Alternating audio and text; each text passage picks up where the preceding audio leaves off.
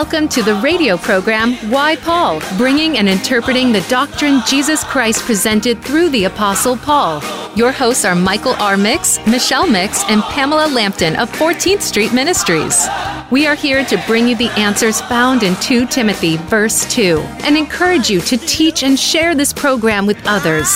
Now, here are your hosts, Michael Mix, Michelle Mix, and Pamela Lampton. Welcome back this week, and we're welcoming back our guest speaker, David Reed. I'm your host, Michelle Mix. And I'm your host, Michael Mix. I'm your host, Pam Lampton. And welcome, David. We're so happy that you came back to finish answering all these questions that we have for you. So we're appreciative that you're back. And those of you that haven't met David last week, David Reed, he leads the Columbus Bible Church, which is located in Columbus, Ohio. He was saved by his Lord Jesus Christ while he was a junior in college, and a few years later, that's when you came to understand the distinctive ministry it's committed to the Apostle Paul for the current dispensation of grace. Hence our name, Why Paul? That is so important. You are also the author of Are There Contradictions in the Bible? Questions and Answers on Dispensationalism. I have read that. I enjoyed reading that. And you're the founder of Mid-Acts Tracts. It's a gospel tract publishing ministry. And you hold a Bachelor's of Arts in Economics from Stanford University, a Juris Doctor from Duke University, a Master of Laws in Taxation from New York University, and a Master of Business Administration from the Fisher College of Business at The Ohio State University. And you are also a graduate of the Grace School of Bible in Chicago, Illinois. And somehow you have time to have a wife, 4 children. So your wife, Stephanie, and your 4 children who all live with you in Columbus. So welcome, David. Well, thank you. It's really a pleasure to be back. I appreciate it. Okay, so we're going to start. We have some going back with questions. So, David, we'll go ahead and let you get started. Why don't we open up with prayer? Pam, would you open prayer? Okay. Father God, we come to you today with many burdens on our hearts. And Lord, we do lift these burdens to you, and we give you our petitions, Lord. We pray that the hearers and listeners of this program, Lord, will come to the knowledge of Jesus Christ as their personal Lord and Savior. We pray, Lord, that the word would be opened up into their hearts, that they would learn something new tonight. We pray, Lord, that your Holy Spirit would guide and direct in our words and our motives, Lord. In Jesus' name we pray. Amen. Amen. Amen. Well, one of the questions that came in that we thought we should cover is the question of why do people insist on the King James Version over any other version? It's a great question, and to give it a full answer, we're going to probably take most of the time tonight. So we'll see how that goes. But we want to try to give a full and complete answer to that question. And so to do that, we're going to look at 2 basic things. The first thing that we're going to look at is we're going to look at how Satan attacks the Word of God. If you want to think through the Bible version issue, the first thing you have to do is you have to understand how Satan wars, how he battles against the Word of God. So we'll first look at that. And then the second thing that we'll do is we will actually do a verse-by-verse comparison of numerous verses between the King James Version and some of the modern versions. And so that's where we're headed. So we're going to start by looking at Genesis chapter 3. And so, Michelle, if you could read for us Genesis chapter 3, verse 1. Sure. Now the serpent was more subtle than any beast of the field which the Lord God had made. And he said unto the woman, Yea, hath God said, Ye shall not eat of every tree of the garden? So Genesis 3, verse 1 introduces us to the serpent. And the serpent there, of course, we know is a reference to the devil. Now, the first thing that you need to notice is, as Satan is introduced in Genesis 3, verse 1, what is the very first thing that he does? And the very first thing that he does is to question the word of God. Yea, hath God said. Did God really say this? That attitude is prevalent throughout humanity today. In other words, is there really a Bible? Is there really a source of truth? Or is what we have just the opinions of men? Is it just something where errors have crept in over time and it's not truly reliable? Please understand that Satan's very first action, his intention from the start, was to get man to question whether the word of God exists. That's why he said, yea, hath God said. And then notice what he said immediately after that. He said, ye shall not eat of every tree of the garden. That is a blatant misquotation. So look with me at Genesis chapter 2 and look at verse 16. And the Lord God commanded the man, saying, of every tree of the garden thou mayest freely eat, but of the tree of the knowledge of good and evil thou shalt not eat of it. For in the day that thou eatest thereof, thou shalt surely die.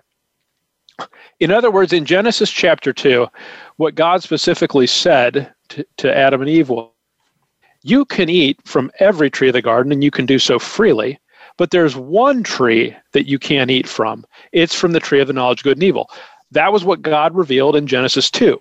But in Genesis 3, when Satan shows up, the very first thing he does after saying, did God really say this? Is there really a word of God? Can you really believe it? He says, ye shall not eat of every tree of the garden. Well, if that was true, they would have starved to death, right? So Satan's first action is to question and then misquote the word of God. That's just verse 1. Let's go to verse 2. Michael, would you read verse 2 for us? Verse 2, and the woman said unto the serpent, we may eat of the fruit of the trees of the garden. Now notice how subtle, how sneaky the serpent is. When he makes the quotation in verse 2, he says, we may eat of the fruit of the trees of the garden, but he leaves out really. So he leaves out a word that's sort of in the middle. You know, he takes this adverb that's right after, and if you're not paying close attention, you might not notice it. But we're told in the scripture neither to add to the word of God or take from the word of God. And what Satan does in Genesis 3 verse 2 is he clearly takes from the word of God. He omits the word freely. And the word freely is important because it's evidence of God's grace. God put Adam and Eve in the garden, and he didn't make them work to earn the ability to eat of the fruit of the trees of the garden. He gave it to them freely. Satan omits the word freely in verse 2. Pam, could you help with verse 3? Sure. But of the fruit of the tree, which is in the midst of the garden, God hath said, ye shall not eat of it, neither shall ye touch it, lest ye die. So we're 3 verses into this chapter, and the word of God is just being mutilated. Can you see this? So what happens here is it says, ye shall not eat of it, neither shall ye touch it. Well, just a few moments ago, we read Genesis 2:16 and 17 together, and it didn't say anything about touching the tree of the knowledge of good and evil. They were allowed to touch it. They just weren't allowed to eat from it. So in verse 2, Eve leaves out words. She left out the word freely. She also left out the word every. In verse 3, she adds to the word of God, neither shall ye touch it. And then notice how devilish this is. What are the last 3 words of verse 3? Lest ye die. In other words, if you do this, you might die. It's possible. That's what could follow. What Genesis 2:17 said is, thou shalt surely die. There's a difference between lest ye die and thou shalt surely die. Obviously, thou shalt surely die is much stronger. It's much more definitive. And God said that in Genesis 2:17 because it was true. He was telling them, look, if you do this, in the day that you do this, thou shalt surely die. When Eve quotes it, she says, lest ye die. Again, it's a corruption of the word of God. Then let's do verse 4. Michael, can you help with that?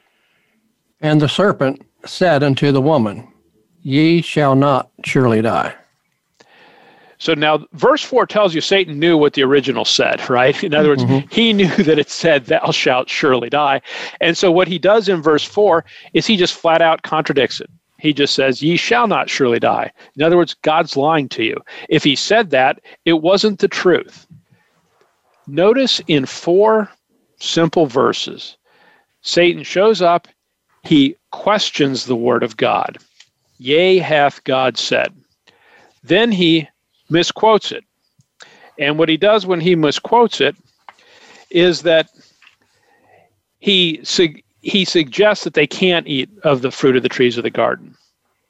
Eve's response, she leaves out some words in verse 2. She adds some words in verse 3. She changes thou shalt surely die to lest ye die. In other words, she diminishes the certainty of the consequence, the certainty of the punishment. And then in verse 4, where does this all lead? It leads to just a blatant denial of what God said. Ye shall not surely die. It won't happen. Now, think with me just for a minute about John 8:44. John chapter 8, verse 44.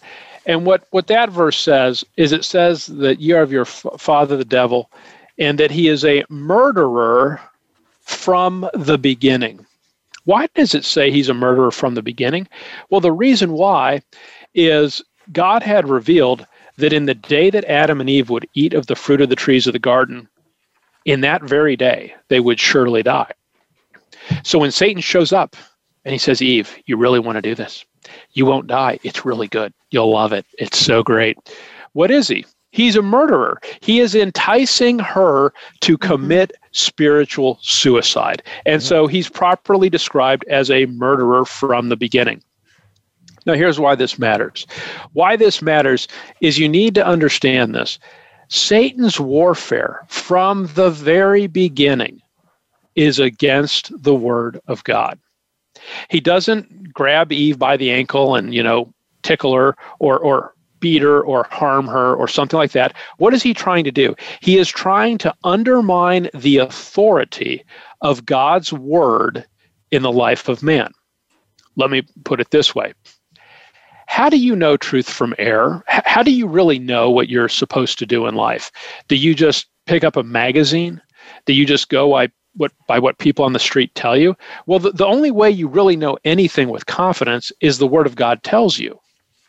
That's why what Satan does from the beginning is he says, I have to undermine the authority of the Word of God. That is what will keep people from falling prey to my devices. So I have to remove the authority of the Word. Now, the next thing to notice is that Satan quotes verses. What he does there is he is quoting things from Genesis 2, but he is misquoting them. So what happens is, well, let me just ask the question this way. What happens if someone quotes something and it's 90% accurate? Well, it's inaccurate. Yeah. In a sentence and I add one word to it, can I completely change the meaning of the sentence? Absolutely. What if I just add the word not somewhere? Doesn't that, you see the point. In other words, it's not sufficient to quote something 90% accurately. So what Satan does is he quotes the word of God, but in the process of doing that, he leaves things out and he adds things and he changes it to accomplish his purposes. Remember in Genesis 3:1, he was described as subtle. In other words, he's very sneaky about what he's doing. He tries to do it in a way that's not detected, but what he does is he corrupts the word of God. That is his intent. So let me tie this up before we move on to the next section. What we've seen is that Satan's warfare is against the word of God. He misquotes it. He attacks it. He's trying to diminish its authority. The reason why you need to have this as a foundation is as you start to think through the issue of the different Bible versions, you don't want to think through that in a vacuum. You want to think through that with the context of, well, I know that Satan is going to war against the word of God. I know he's going to do that. Genesis 3 told me. And I can see some things as to how he's going to do that. When he misquotes it, it will look somewhat similar, but it won't be the same. And with the word of God, similar is not enough. It needs to be the same. You wouldn't want a Bible that took out 10% of the words. I mean, I hope not. Well, we need to understand Satan's warfare so that we can understand how to think about the Bible version issue. So now let's turn to part 2. And let me just try to introduce this subject.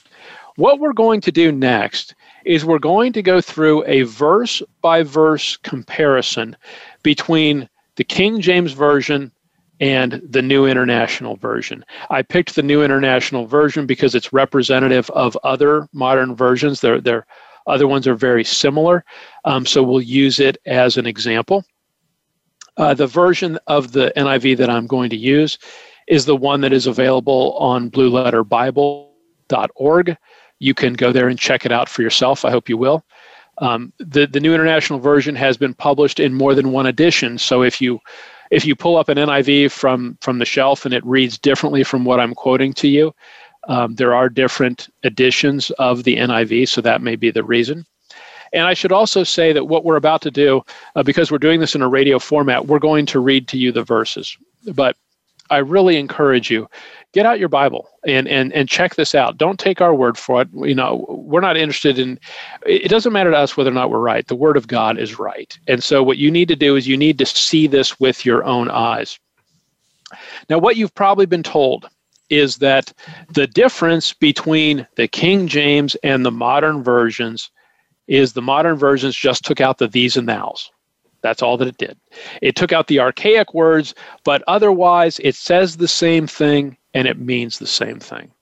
Well, what we're going to do is we're going to go together verse by verse, and we're going to see multiple different instances, and you'll be able to judge for yourself whether or not the NIV and the King James say the same thing. And I'm going to give you a little spoiler here. They don't. There's differences between them. And so we would encourage you to follow and to check these things out. What 1 Thessalonians 5:21 tells the believer is it tells us to prove all things. In other words, don't take my word for it. Don't take Michael's word for it or Pam's word for it or Michelle's. Just search it out for yourself, right? I'll tell you the information, but you need to evaluate it for yourself so you're satisfied in your own mind. So we're going to get ready here. I'm going to kick it back to Michelle. We're going to get ready to take a break. But when we come back from the break, get ready because we're going to do some verse-by-verse comparison that would be good for you to study out. Very good. All right. Yeah, that sounds interesting. I can't wait to hear that and see those comparisons. So we'll be right back after break. I want to walk in the way of my Savior. Become our friend on Facebook. Post your thoughts about our shows and network on our timeline. Visit facebook.com/Voice America. 14th Street Ministries is a listener-supported ministry. Your donations are most appreciated. You can make donations on our website at 14thstreetministries.com. Our goal is to preach the gospel to a lost and dying world. Our message is to lift the believer, teaching sound doctrine by rightly dividing the word of truth. We are a grace ministry. You can reach out to us by calling 314-243-3779 or by contacting us on the web at 14thstreetministries.com or follow our Facebook page. Look for 14th Street Online Bible Study. We hear just be you a lot these days. But who are you? What is an authentic life? The answer to these questions and more will be answered on The Authentic Living Show, hosted by Andrea Matthews. Andrea will interview some of today's spiritual, psychological experts and will provide her own wisdom to help you raise your consciousness to the level of your I am. Listen for Authentic Living with Andrea Matthews. Heard live every Wednesday afternoon at 4 p.m. Eastern Time, 1 p.m. Pacific Time on the Voice America Empowerment Channel. What's the difference between leaders who achieve exceptional results with ease and those who struggle to keep up? Tune in for Leading on Purpose with Nicole Bendalee. You'll discover the simple practices that are making the biggest difference to a leader's success today. You'll meet leaders who are bringing out the best in their teams. You'll gain practical strategies to lead yourself and others to high performance with ease. Leading on Purpose airs live Mondays at 3 p.m. Eastern Time, noon Pacific on the Voice America Empowerment Channel.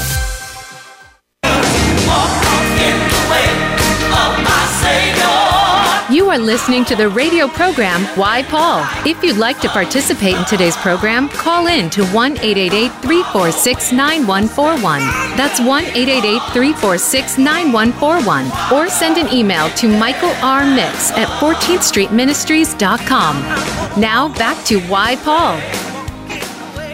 And we're back here. We're going to jump back into the questions with our special guest, David Reed. And I'm your host, Michelle Mix. I'm your host, Michael Mix. And I'm your host, Pam Lampton. All right, David. So we're going back to why we use the King James Version. Great. And what we were previewing right before the break was we're going to turn to some passages in both the King James and the NIV, and we're going to compare them. And we're going to evaluate, do they really say the same thing or do they not? You've been told that they say the same thing. The NIV and the other modern versions just take out the and thou, and they take out the archaic words. I think you're going to see that's not the case. Now, one of the questions that comes up is, well, what about other modern versions? What about the English Standard Version or the Revised Standard Version or the Message or so on? And I'm going to give you an answer here, and you should validate this for yourself. But here is the short answer.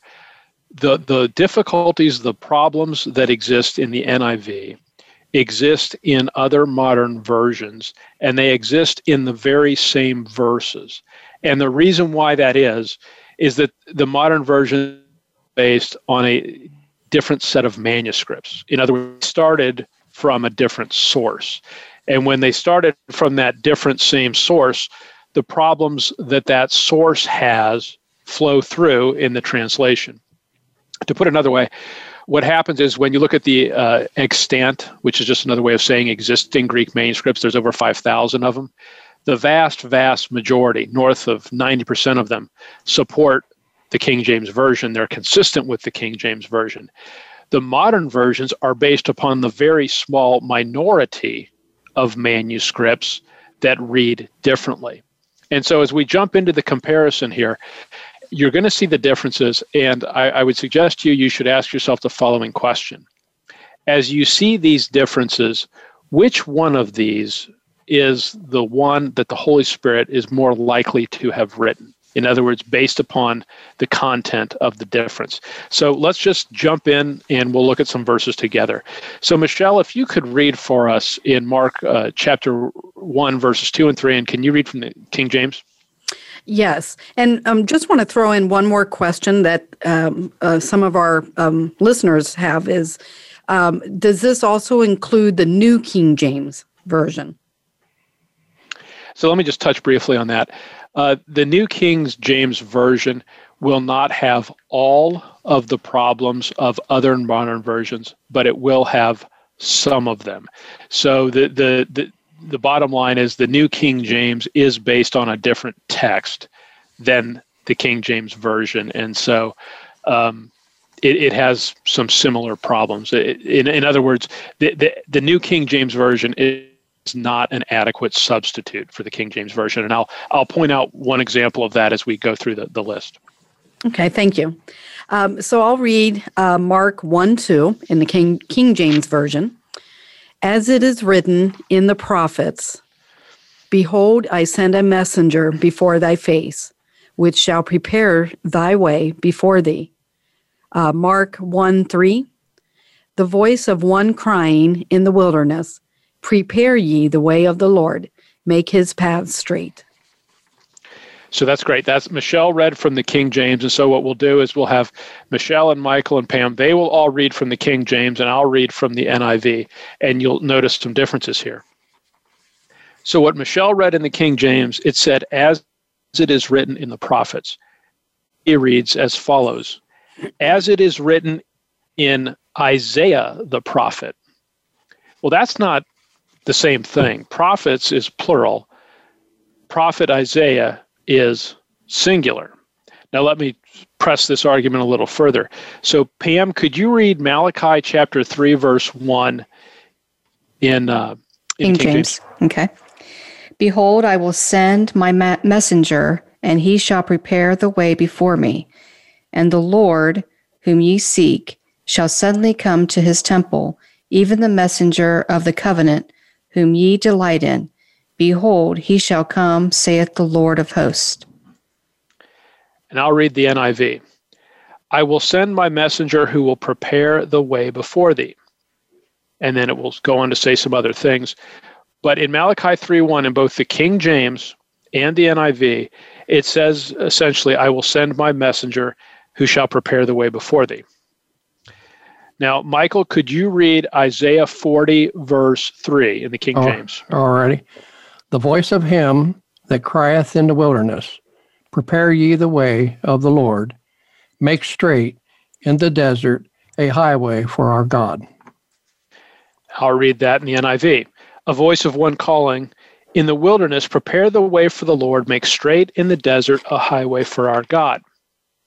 So what we've done, and I want to make sure this is clear, we first read Mark chapter 1, verses 2 and 3.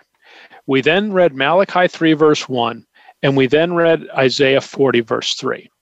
Now I'm going to go back to Mark 1, verses 2 and 3 for a minute because I want you to see something.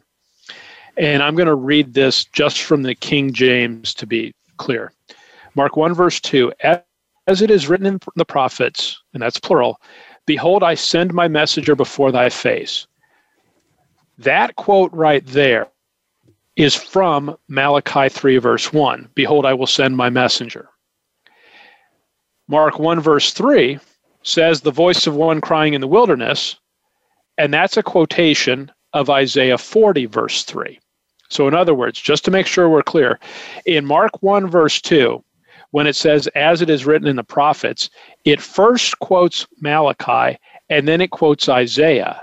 And so it says, as it is written in the prophets, because it's about to quote two different prophets. So the King James makes absolutely perfect sense. But now let me read to you the NIV in Mark 1, verse 2. As it is written in Isaiah the prophet, so it changed prophets plural to Isaiah the prophet singular. And then it says, I will send my messenger ahead of you who will prepare your way. That is a quotation from Malachi. So in other words, Mark 1, verse 2 in the NIV is just flat wrong. It says, as it is written in Isaiah the prophet, and test me on this, sit down and read the entire book of Isaiah. It's not going to say, I will send my messenger ahead of you who will prepare your way. It just doesn't, because it's not in the book of Isaiah. It's in the book of Malachi. Okay. So think about this for a minute. Which one of these did the Holy Spirit write? When the Holy Spirit originally wrote the scriptures, did he say, well, I know it's not written in Isaiah the prophet, but the verse 3 is, verse 2 isn't, but verse 3 is, so I'm just going to word it that way? I mean, that's not the way the Holy Spirit would have written it. The Holy Spirit would have written it in a way that is completely accurate. So the King James reading, as it is written in the prophets, plural, is the correct reading. And when the NIV and other modern versions are very similar in this regard, not all of them, but the vast majority are, they will say, as it is written in the prophets, and just to be honest, it's an error. It's not true. It is not, when it says, as it is written in Isaiah the prophet, and it quotes Malachi, it's not written in Isaiah the prophet. Mm-hmm. So I guess I would just say, I don't know about you, but I find that discomforting, right? In other words, the word of God has to be true. God knows his own word. He's not going to quote it in a way that is wrong. So Mark 1, verses 2 and 3, I believe, just simply happens to be an error in the modern versions. Let's look at another one. Let's do Matthew 5:22. And Michelle, could you read that? Yes. But I say unto you, that whosoever is angry with his brother without a cause shall be in danger of the judgment. And whosoever shall say to his brother, Raca, shall be in danger of the council. But whosoever shall say, Thou fool, shall be in danger of hellfire. So what the Lord does in Matthew 5:22 in the King James is he says, whosoever is angry with his brother, and then it has the phrase without a cause.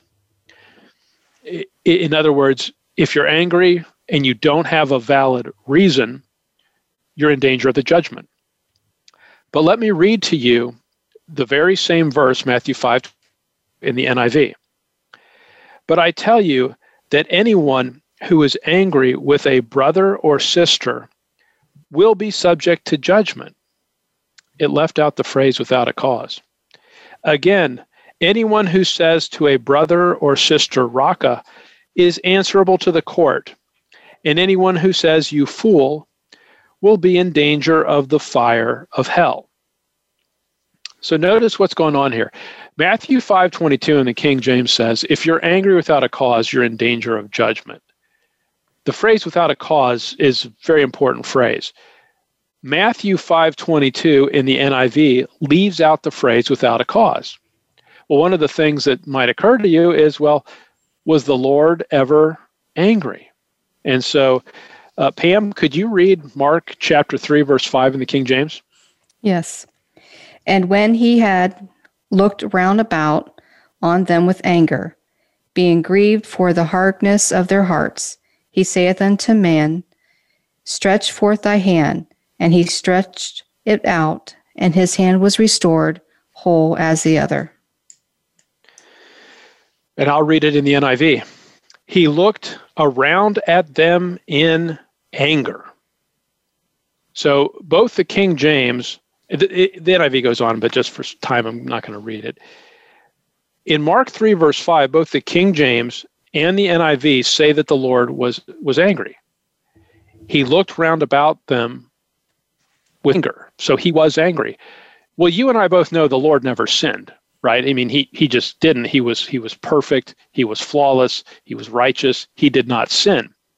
So when the NIV leaves out the phrase without a cause, it makes the Lord Jesus Christ subject to judgment. There is no possible way that's the case. I mean, it's just, the Lord died for our sins. The Lord took our sins on the cross. He suffered our punishment. Yes, he did all that. But he was not in danger of being judged for being a sinner in his personal actions. That's just outrageous. So when the NIV leaves out the phrase without a cause, it makes the Lord Jesus Christ in danger of judgment, and that is a very serious error. Pam, could you also read Ephesians 4, verse 26? Okay. Be ye angry and sin not. Let not the sun go down upon your wrath. The NIV reads similarly, in your anger, do not sin. Do not let the sun go down while you are still angry. And the point of Ephesians 4:26 is there is such a thing as righteous anger or righteous wrath. God himself has righteous anger. He has righteous wrath against sin. And when he has that righteous anger, he's not sinning. He's not doing anything wrong. It's perfectly proper for him to have that anger that he has. So when Matthew 5:22 in the NIV says, but I tell you that anyone who is angry with a brother or sister will be subject to judgment, that's making a statement that is scripturally untrue. Because Ephesians 4 is actually a command to be angry, right? Be ye angry. It's okay to be angry and sin not. In other words, you can have a righteous anger. And so the NIV in Matthew 5:22, it contradicts Ephesians 4:26.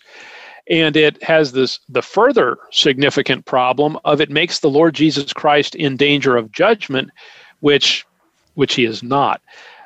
What that tells you then, so let's return back to our test. Which one of those did the Holy Spirit write?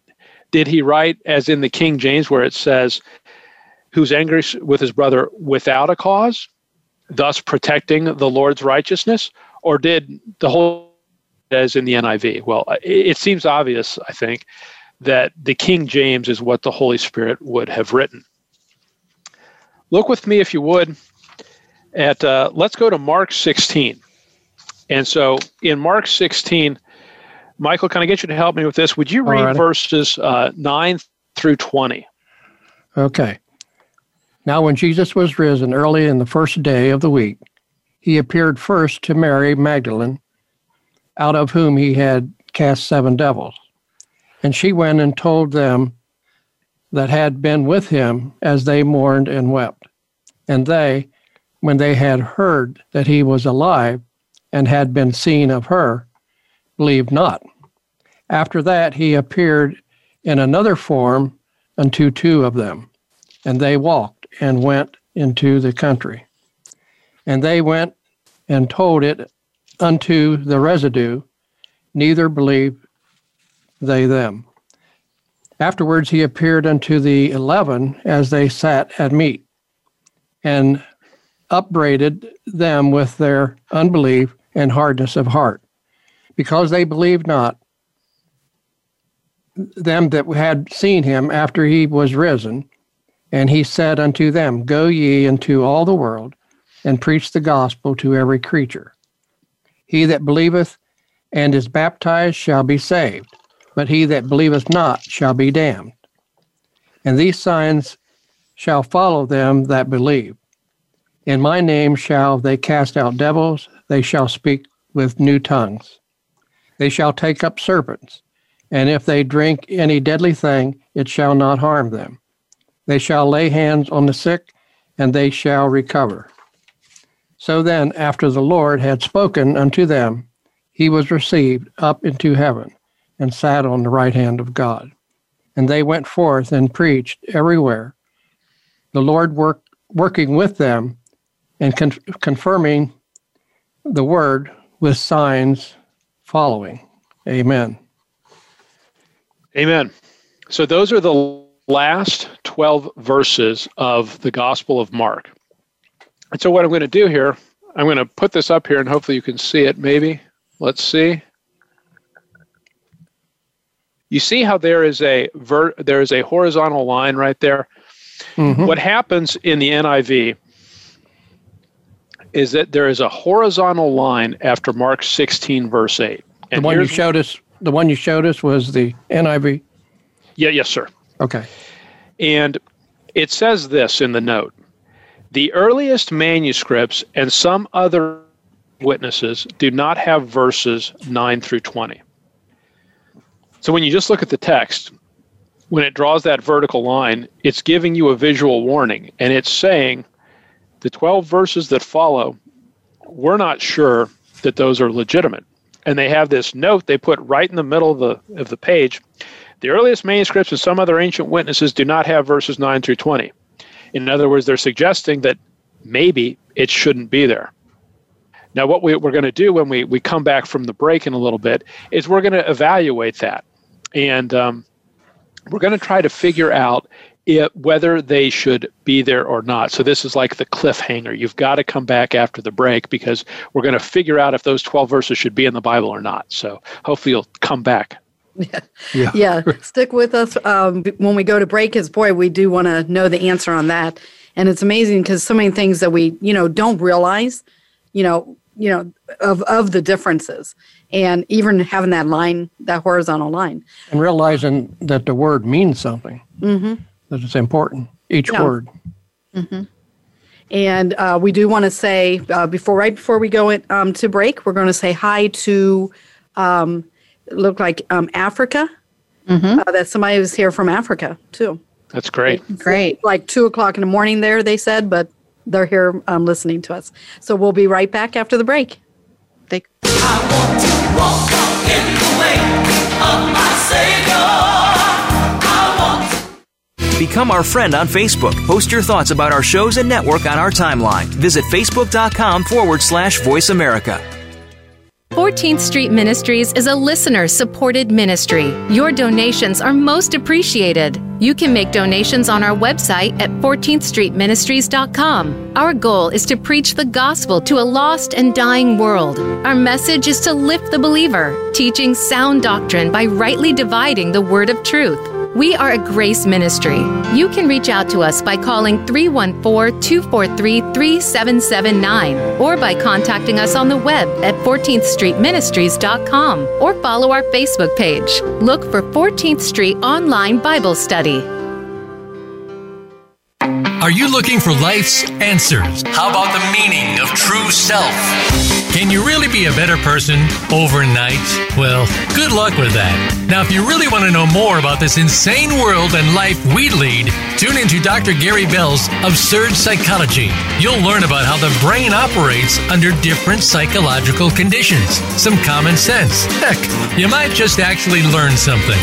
Listen Tuesdays at 11 a.m. Pacific, 2 p.m. Eastern on Voice America Empowerment. If you are ready to be inspired, energized, and edutained, you've come to the right place with our 2 life-changing programs at BeTheStarYouAreRadio.com. Live every Wednesday at 4 p.m. Pacific Time, 7 p.m. Eastern Time on the Voice America Empowerment Channel. Listen for our lifestyle show, Star Style, Be the Star You Are, with our host, Cynthia Bryan. Then on Sundays at 3 p.m. Pacific, 6 p.m. Eastern, Teens Talk and the World Listens on Express Yourself Teen Radio. Play with us at BeTheStarYouAreRadio.com and the Voice America Empowerment Channel.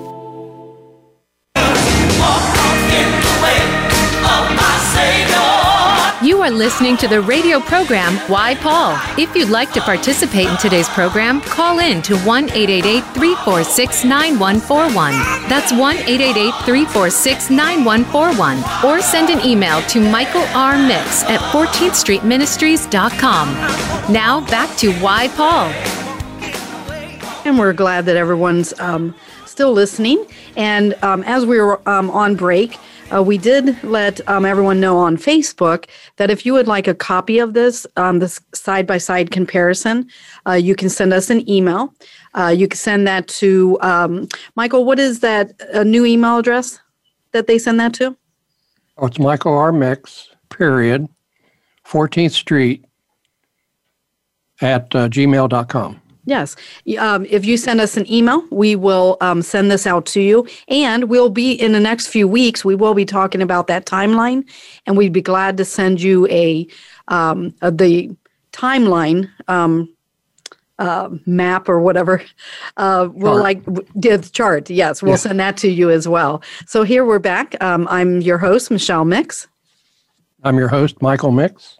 And I'm your host, Pam Lampton. And we're with David Reed, and we're continuing as far as why do we use the King James Version? Great. Right before the break, we were looking at Mark 16, 9 through 20, and Michael read the last 12 verses, which is obviously a lengthy passage.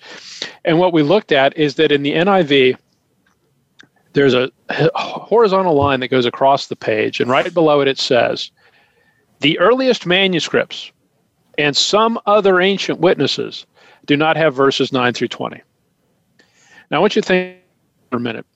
When we looked at Genesis 3:1 at the start of this study, we found the first thing that Satan said to Eve in Genesis 3 was, yea, have said. Did God really say it? Well, doesn't that note sound a lot like, yea, hath God said? In other words, here are these 12 verses, but just so you know, the earliest manuscripts, they don't have them. That's what the note says. And other ancient witnesses, in other words, the oldest, the stuff that's closest to the originals, doesn't have these verses. So we're not really sure they're reliable. Well, I'm going to tell you something about that, and you should validate this for yourself.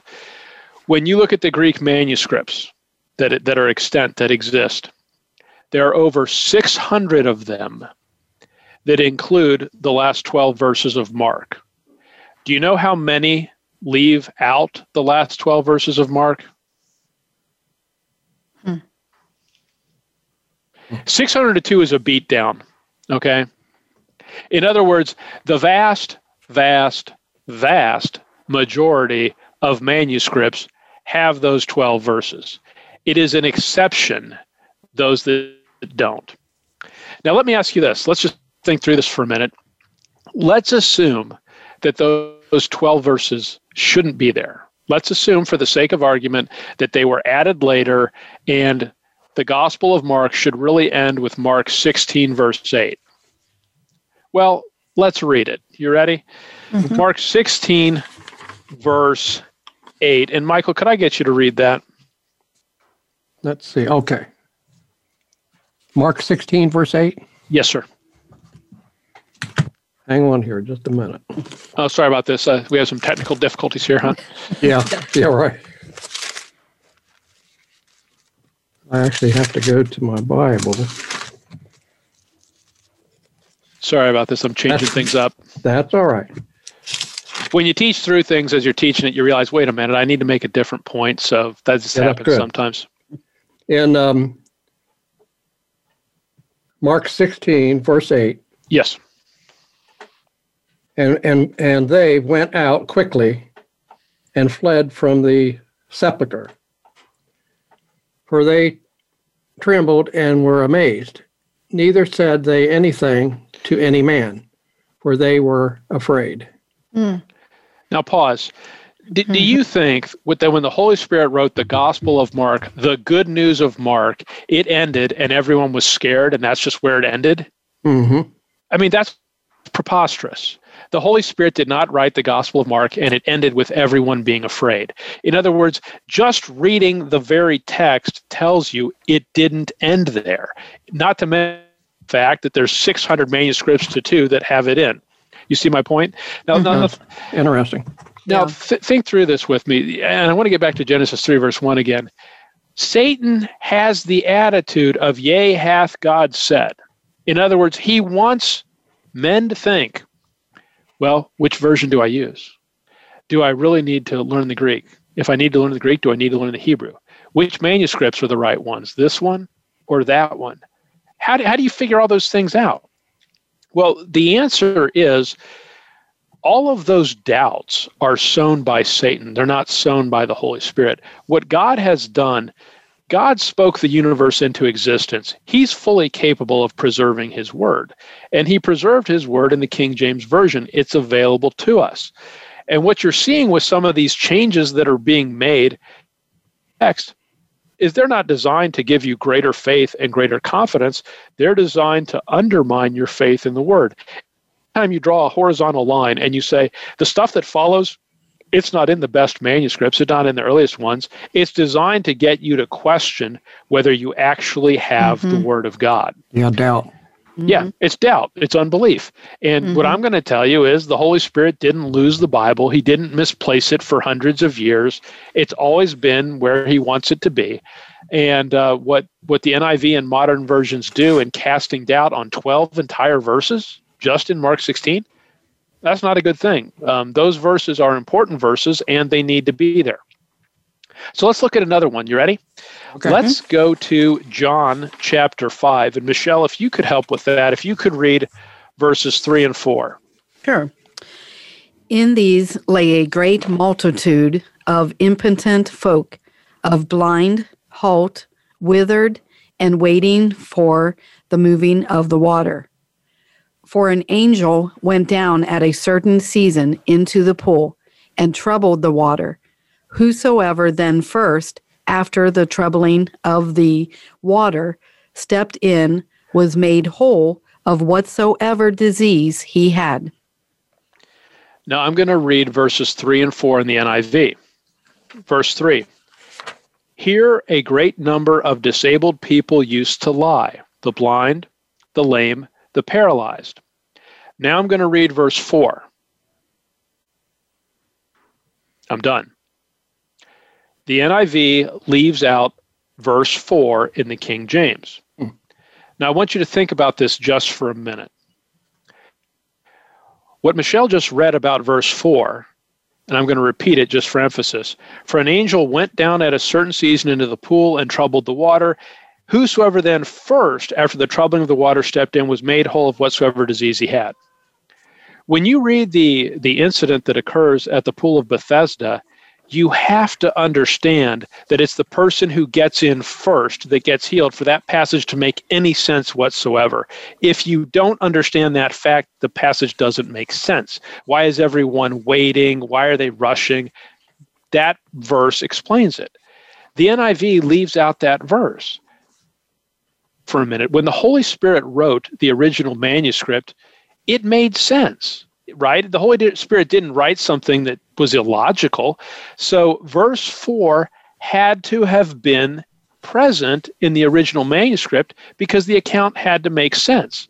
The NIV leaves out verse 4. It's just not there. Wow. That should bother you. Yeah, that's right. When Satan in Genesis 3 omitted words, it wasn't because he was helping Eve be more spiritual.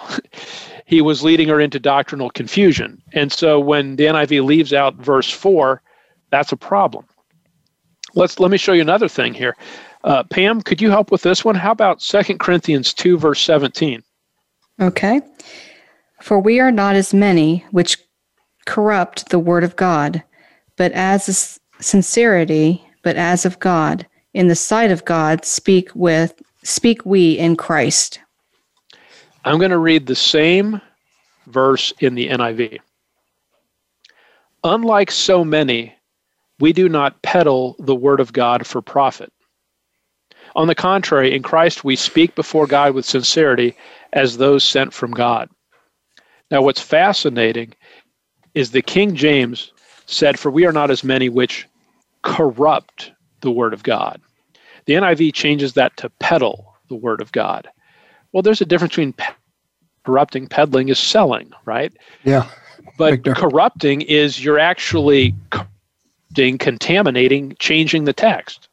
Mm-hmm. Now, you may, maybe this is ironic or funny or I don't know what it is, but so the NIV changes the verse that tells you not to corrupt the word of God. Isn't that interesting? Mm-hmm. After they cast out on 12 verses in Mark, they take out John 5, verse 4. In Mark 1, verses 2 and 3, they change it to Isaiah the prophet, which I view as a corruption because it's false. In Matthew 5:22, they take out without a cause, which makes the Lord Jesus Christ in danger of judgment. My personal opinion is those are all corruptions. And then the verse that says don't corrupt the word of God, they change it. Yeah, right. If I were ornery, I'd tell you they have a guilty conscience. Right. Yeah, right. But you understand when you've been told, well, the modern versions, they just these and nows, and they just get rid of the archaic words. You realize that's not true. These verses are actually changing in meaning. There's a verse there that says, not as many which corrupt the word of God, and they change the word corrupt. Mm-hmm. Let's do, Michelle, could you help with this? Let's do, actually, no, I'm sorry. Michael, please help with 1 Corinthians 1:18. Let's do that one first. All righty. For the preaching of the cross is to them that perish foolishness, but unto us which are saved it is the power of God. I'm going to read the same verse in the NIV, and you'll notice the issue. For the message of the cross is foolishness to those who are perishing, but to us who are being saved, it is the power of God. Now, the King James said, unto us which are saved. The NIV says, to us which are being saved. And that's a false gospel. Mm-hmm. Either saved or you're not. There's no such thing as being saved. If you have placed your faith in the death, burial, and resurrection of Jesus Christ as payment for your sins, you're saved, period. In other words, it's like a light switch. It's either or it's on. You go from being lost to saved in an instant of time when you believe the gospel. The moment before, you're unsaved. The moment you believe, you're saved. It's like that. There's no such thing as being saved as a process. One of the listeners asked earlier about, are these problems also in the names? 1 Corinthians 1:18 is an example of a problem in the New King James because it'll say, unto us which are being saved. And it's just flat out wrong. We have time maybe for one more. Michelle, can you help with Colossians 2:18? Sure. Let no man beguile you of your reward in a voluntary humility and worshiping of angels, intruding into those things which he hath not seen, vainly puffed up by his fleshly mind. Now, what the King James said there was intruding into those things which he hath not seen. I'm going to read the NIV and notice what it says. Do not let anyone who delights in false humility and the worship of angels disqualify you. Such a person also goes into great detail about what they have seen. Do you realize that is a complete contradiction? Mm-hmm. I'm going to do it one more time. The King James says, intruding into those things which he hath not seen. Mm-hmm. The NIV, such a person also goes into great detail about what they have seen. Those things do not mean the same thing. Totally opposite. They just do not. And so what I want you to notice, if I could encourage this as an experiment, don't take my word for any of this, right? Sit down, pick 2 books in the New Testament. Pick Mark, pick John, pick 2 Thessalonians, I don't care. Pick a couple different books, put a King James on one side, an NIV on one side, and read them. And tell me if they say the same thing. They just don't. Yeah. They're not the same content. And so you see the importance of the King James. Yep. Yep. And thank you, David. This is great information, and we definitely want to continue this because we have more to go over. So we appreciate everybody listening today, and definitely join us. Send us your email. We'll get this out to you so you can also compare. Have a great week.